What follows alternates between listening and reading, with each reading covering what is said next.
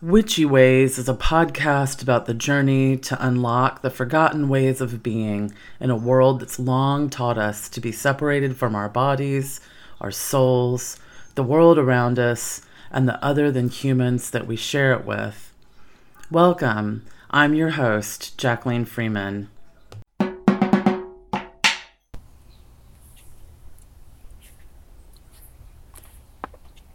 The next 2 days of ceremony were really heavily focused on storytelling as ceremony. The theme of this year's gathering was really about healing from the wounds of colonialism. And so people of different nations, indigenous nations, got up and told their stories of losing the ways and trying to find them.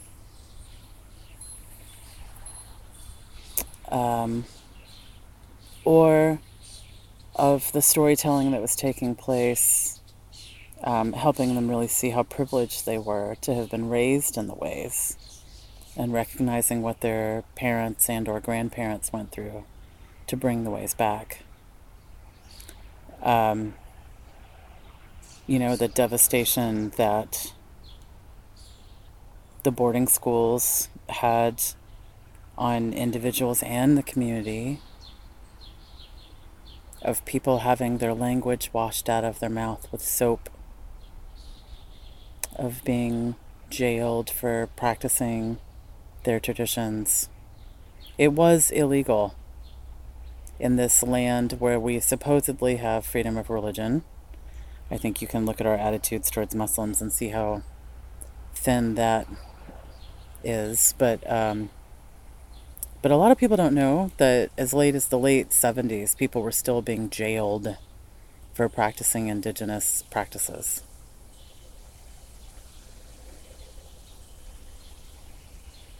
It was very powerful testimony.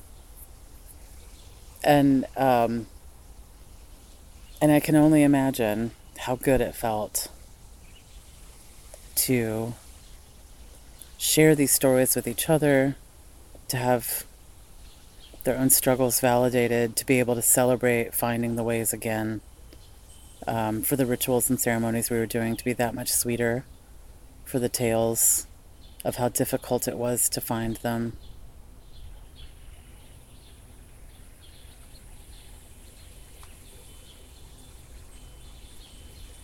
But I really struggled listening because and there was this struggle inside of me of like, okay, white girl, it doesn't have to be about you. And that's true. But I don't know my tribe's names.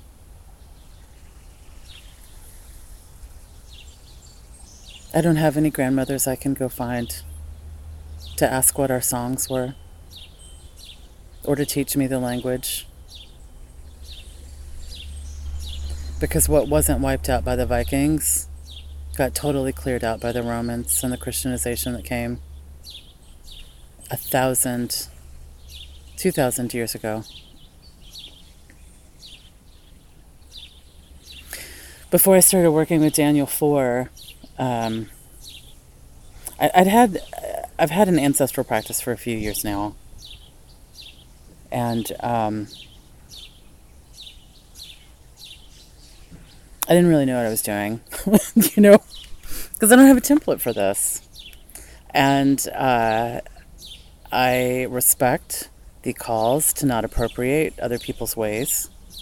And so I was just kind of trying to wing it, right?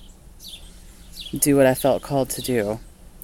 Maybe copying a little some things I'd seen in other places. So I knew that people set up altars. I knew that people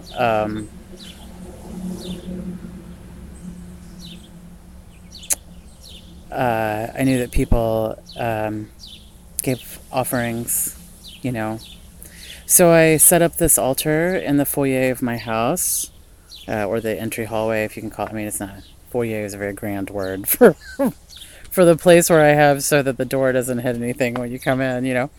Um, so I put the bottom of a hutch there. The top of the hutch I have on top of my washer and dryer. It's like a laundry cabinet. Good grief, for such a small road, it is very busy with very big, noisy trucks, isn't it? Anyway, um,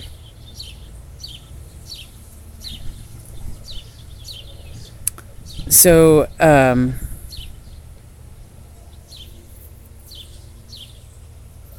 have the bottom of a hutch there, and I have a Manjushri statue there that I bought from a friend of mine, and Manjushri is a bodhisattva of wisdom and the ancestors. Oh, that is somebody mowing their lawn. That's just not going to get any better, is it? I'm so sorry. Um,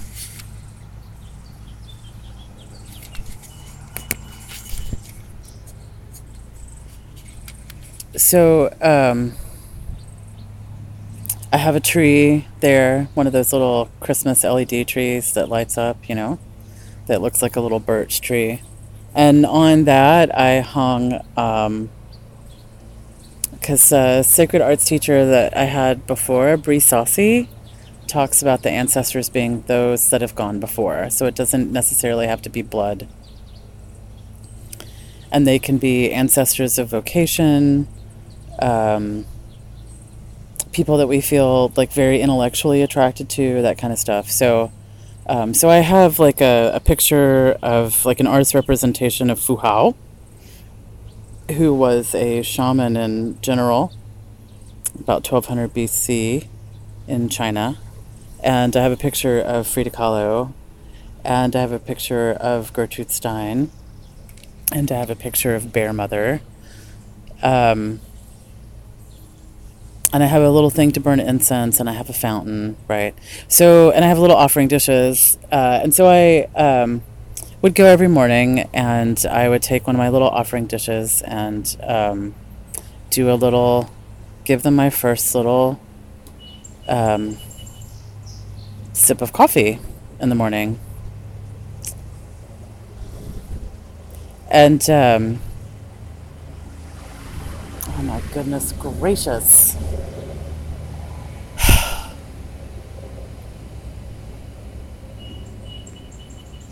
Um,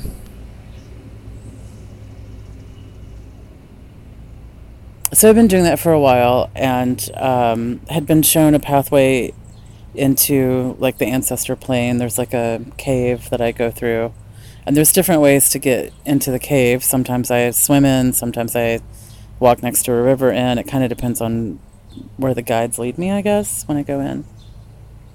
And there's a certain pathway that I go down, and it'll make a turn, and that'll take me to the ancestor plane.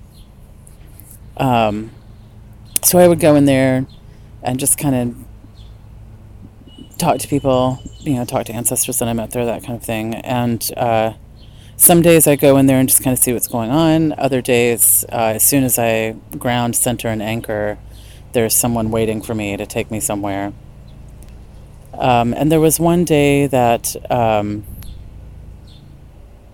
I was taken down a different hallway. Instead of going to the left, I went to the right. And um,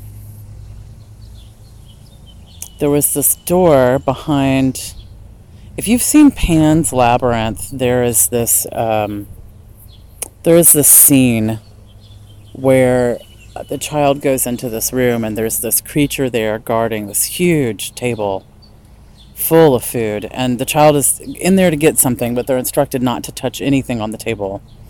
And the child ends up taking a grape, and that wakes this creature up, and he puts his eyeballs in his hands and is running to grab the child, right? His face is nothing but a mouth with these gnarly teeth, you know. So there's a creature like that that lives there.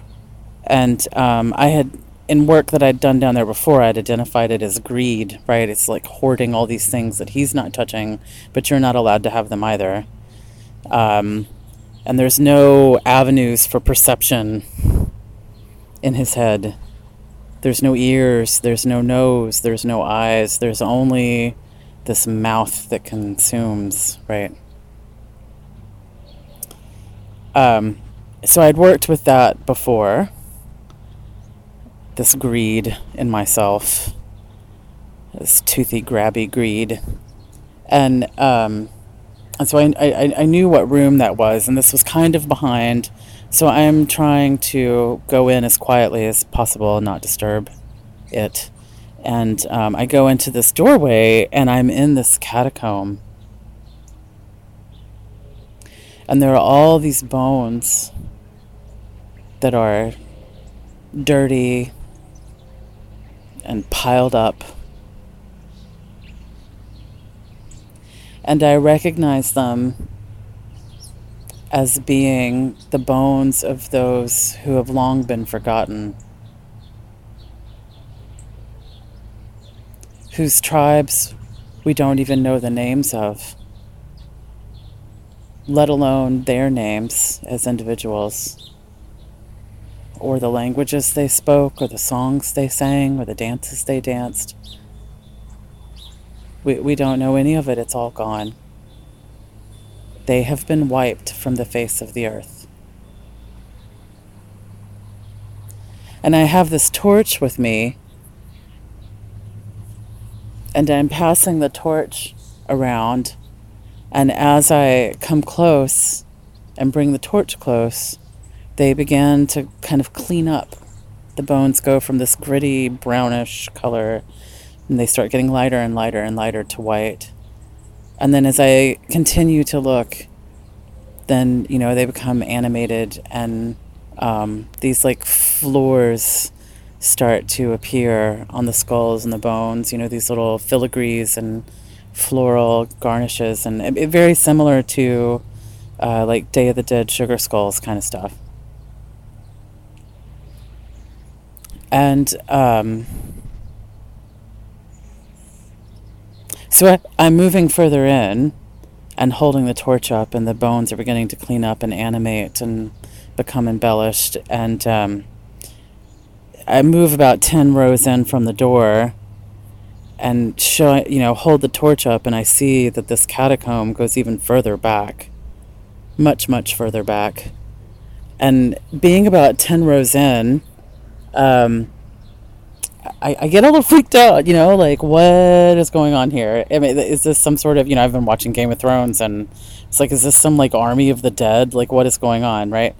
So I go I'm, like, oscillating a little between the joy of seeing these forgotten bones awaken and the fear of seeing these bones awaken, so I don't want to get too far away from the door, and so I pass the torch. I give one of the skeletons the torch to pass back, so they begin animating one another, and the torch is going further and further back into this catacomb, and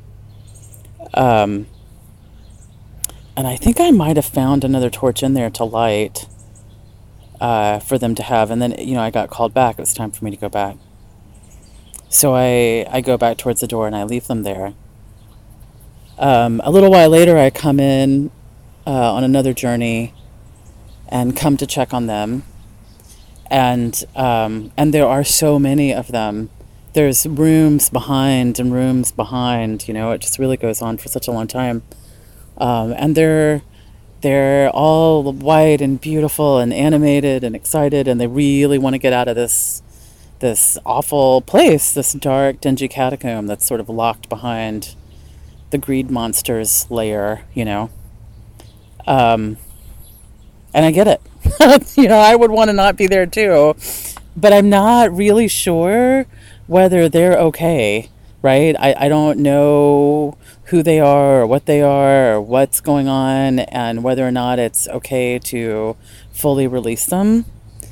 So I led them up the pathway and went to the ancestor plane and was like, hey, um, I found all these remains of those that have been forgotten. And, um, I did a little work with them, but I feel like they really want to get out of there, and I'm not really sure what to do from here. And I figured you guys would know what to do.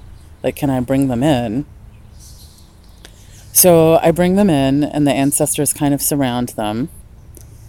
Um, and then I get called back, so it's time for me to go. And when I came in the next time, they were all in this. They were like flowers. And I asked how they were doing, and the ancestors told me that they were healing, right? That there was this healing that was happening under the surface, and that they were working on them, right? But like when I walked in, like all the flowers sort of like leaned forward. It was really lovely. And then I began working with Daniel Four in the process of ancestral medicine. And the process that he takes you through is really, grounded in ritual and psychological safety, and which I really appreciate because of some of the things that I've had. But it was after having that experience that I was like, okay, I've got to find someone that is skilled in this work, because I'm getting into these places and I don't know what I'm doing. So I don't know what I don't know, and so I need someone that's got more experience and skills that can help me through this. And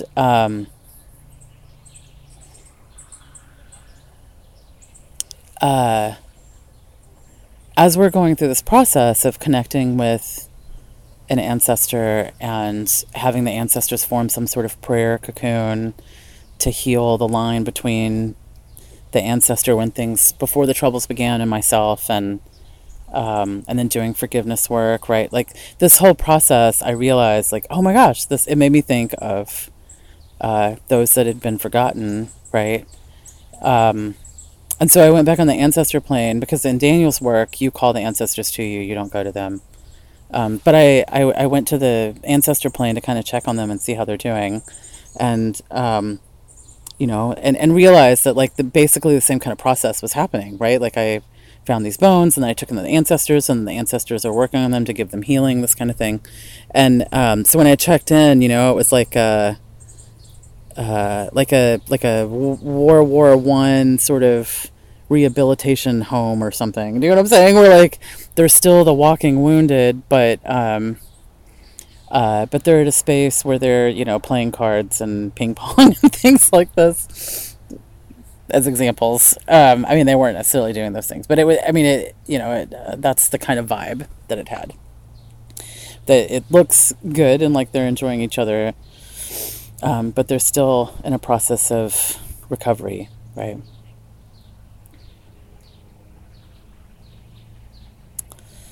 Um, and listening to all of these stories being told during the ritual of asking their parents what their songs were and the parents not knowing and them having to go find someone that knew, it brought a lot of pain up.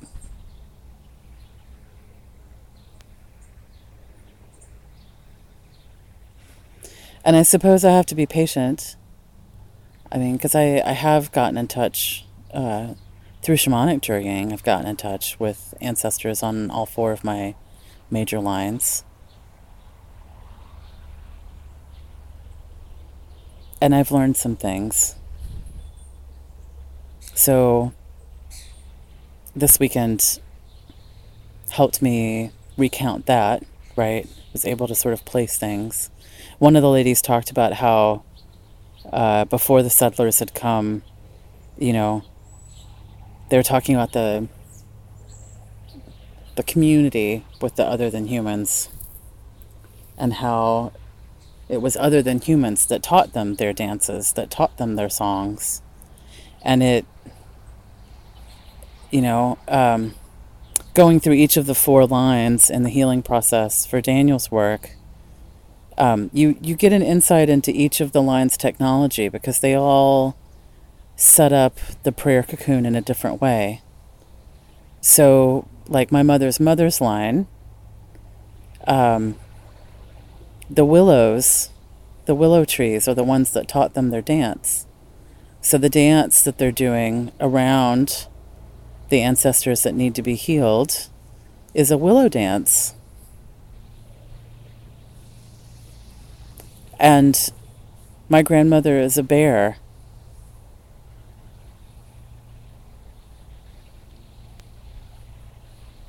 And then on my mother's father's line, the dance that they do, the embroidery patterns that the women embroider are dance patterns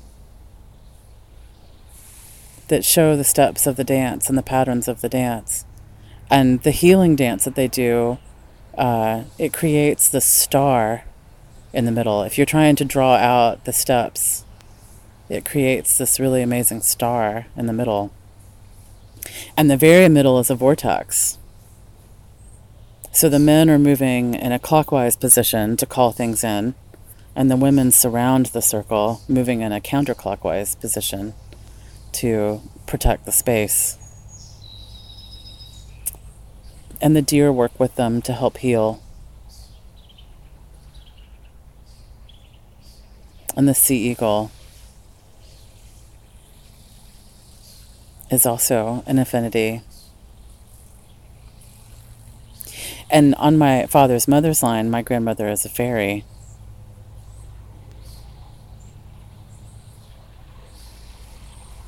The first ancestor that I came across was like human-sized, like woman-sized. And when I asked her if she was well with those before her, she dropped her head. And so I asked her to take me to the one who was well with those before her. And it was a fairy. And once I was introduced to her, I understood that the woman I had first met had been born because her mother had been raped by a human man.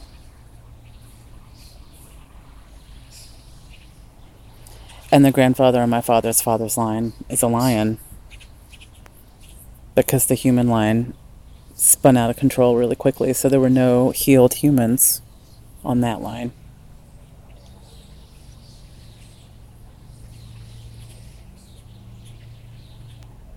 And the fairies used flowering vines to help heal. They created this big, like, egg out of flowering vines that everyone stayed in. So there were these different technologies, and as people were talking, you know, I've done enough work to be able to resonate with a lot of what they're saying and realize that my people did these things too. But I don't know the songs. I don't know the language. Gaelic came later. I can say they're Scottish and Irish, but they were there before it was called Ireland and Scotland. So there was a lot of pain there, and I felt really shut out, and I was pretty upset about it. And some of the people talked in a way as if they alone have had that struggle. And I think the effect of colonization has been so complete that white people don't recognize that we also had ways that were in harmony with nature and connected to the land. But the colonialization and the cultural genocide was so complete that we don't remember this. I am so sorry for all this noise. This is unbelievable. I don't know who is doing yard work because it just rained this morning. Everything's wet.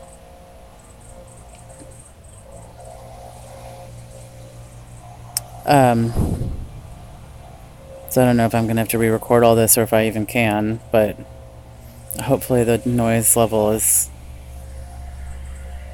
low enough that you can hear me.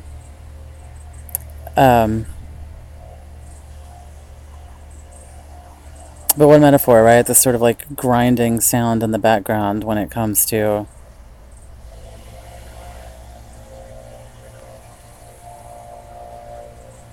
decolonizing as a European.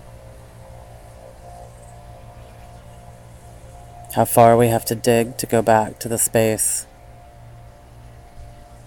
where we were one with nature, where we recognized our place in the web of life and didn't see ourselves as above it somehow. When we saw that the world was populated with people, lots and lots of different kinds of people that are other than human, as opposed to thinking that humans are the only people.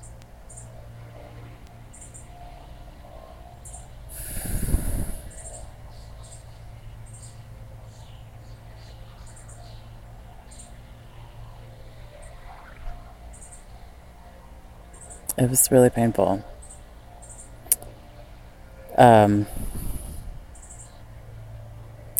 I was feeling a little irritated by it, and I talked to some people about it. And I'm just so grateful for Spirit and the graciousness of the universe. Was it Saturday night? As I was coming out of dinner, I think the red tent must have been too big to fit in the red tent. So the women had gathered under the pagoda, and as I came out, it was just at the moment that Sherry was talking about how the wisdom is not lost, and that maybe we need to dig underneath the ashes of the pyres where they burnt our grandmothers to find it, but it's not lost. Or maybe we need to look in the sandy bottoms of the marshes where they were drowned, but it's not lost. And that was exactly what I needed to hear.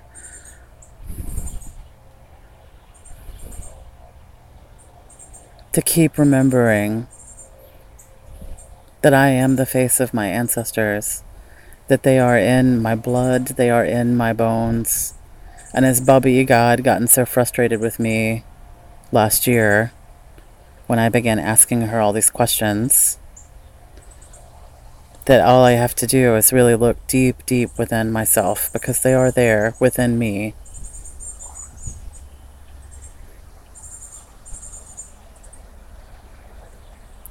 And then Monday morning for the closing ceremony, they were running a little late, so many people had already gathered, and a lady and I were talking about some of the awarenesses and insights we'd had throughout the days of ritual. And as we were talking, I noticed more people sort of leaning in to listen, And then chairs getting tilted a little more. And then someone asked a question. And we started talking about these kinds of things, about as people with a colonialist settler heritage, how do we find our ways, that we don't need to appropriate the beautiful ceremonies that we've seen happen over the weekend, that we need to find ours and use them again. And people were sharing different inclinations and affinities they'd had, and these are often the keys that there's something there. And there was one woman who has always had this strong affinity to fairies, So when one of the fellows in the group heard me say that my grandmother was a fairy, he ran off to go get his friend, and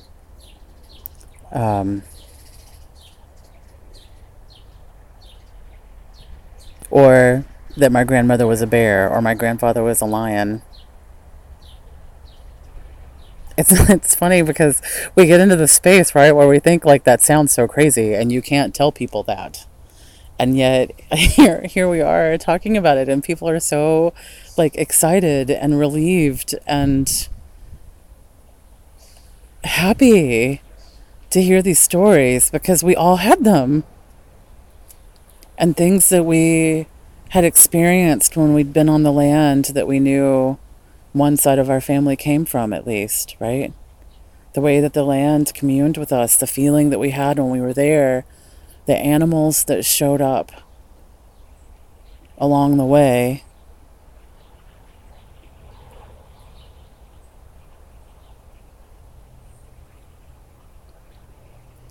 And really, it just really, it really like drives home the importance of storytelling and speaking our truths and decolonizing. You know, in that space, so many of the stories that I heard, I think if I had gotten up to the mic to tell my story of finding the bones in the cavern, of my grandmother being a bear, of, you know, if I'd gotten up to tell those stories, they would have understood. It would have really resonated with them. It would have reminded them of their own stories.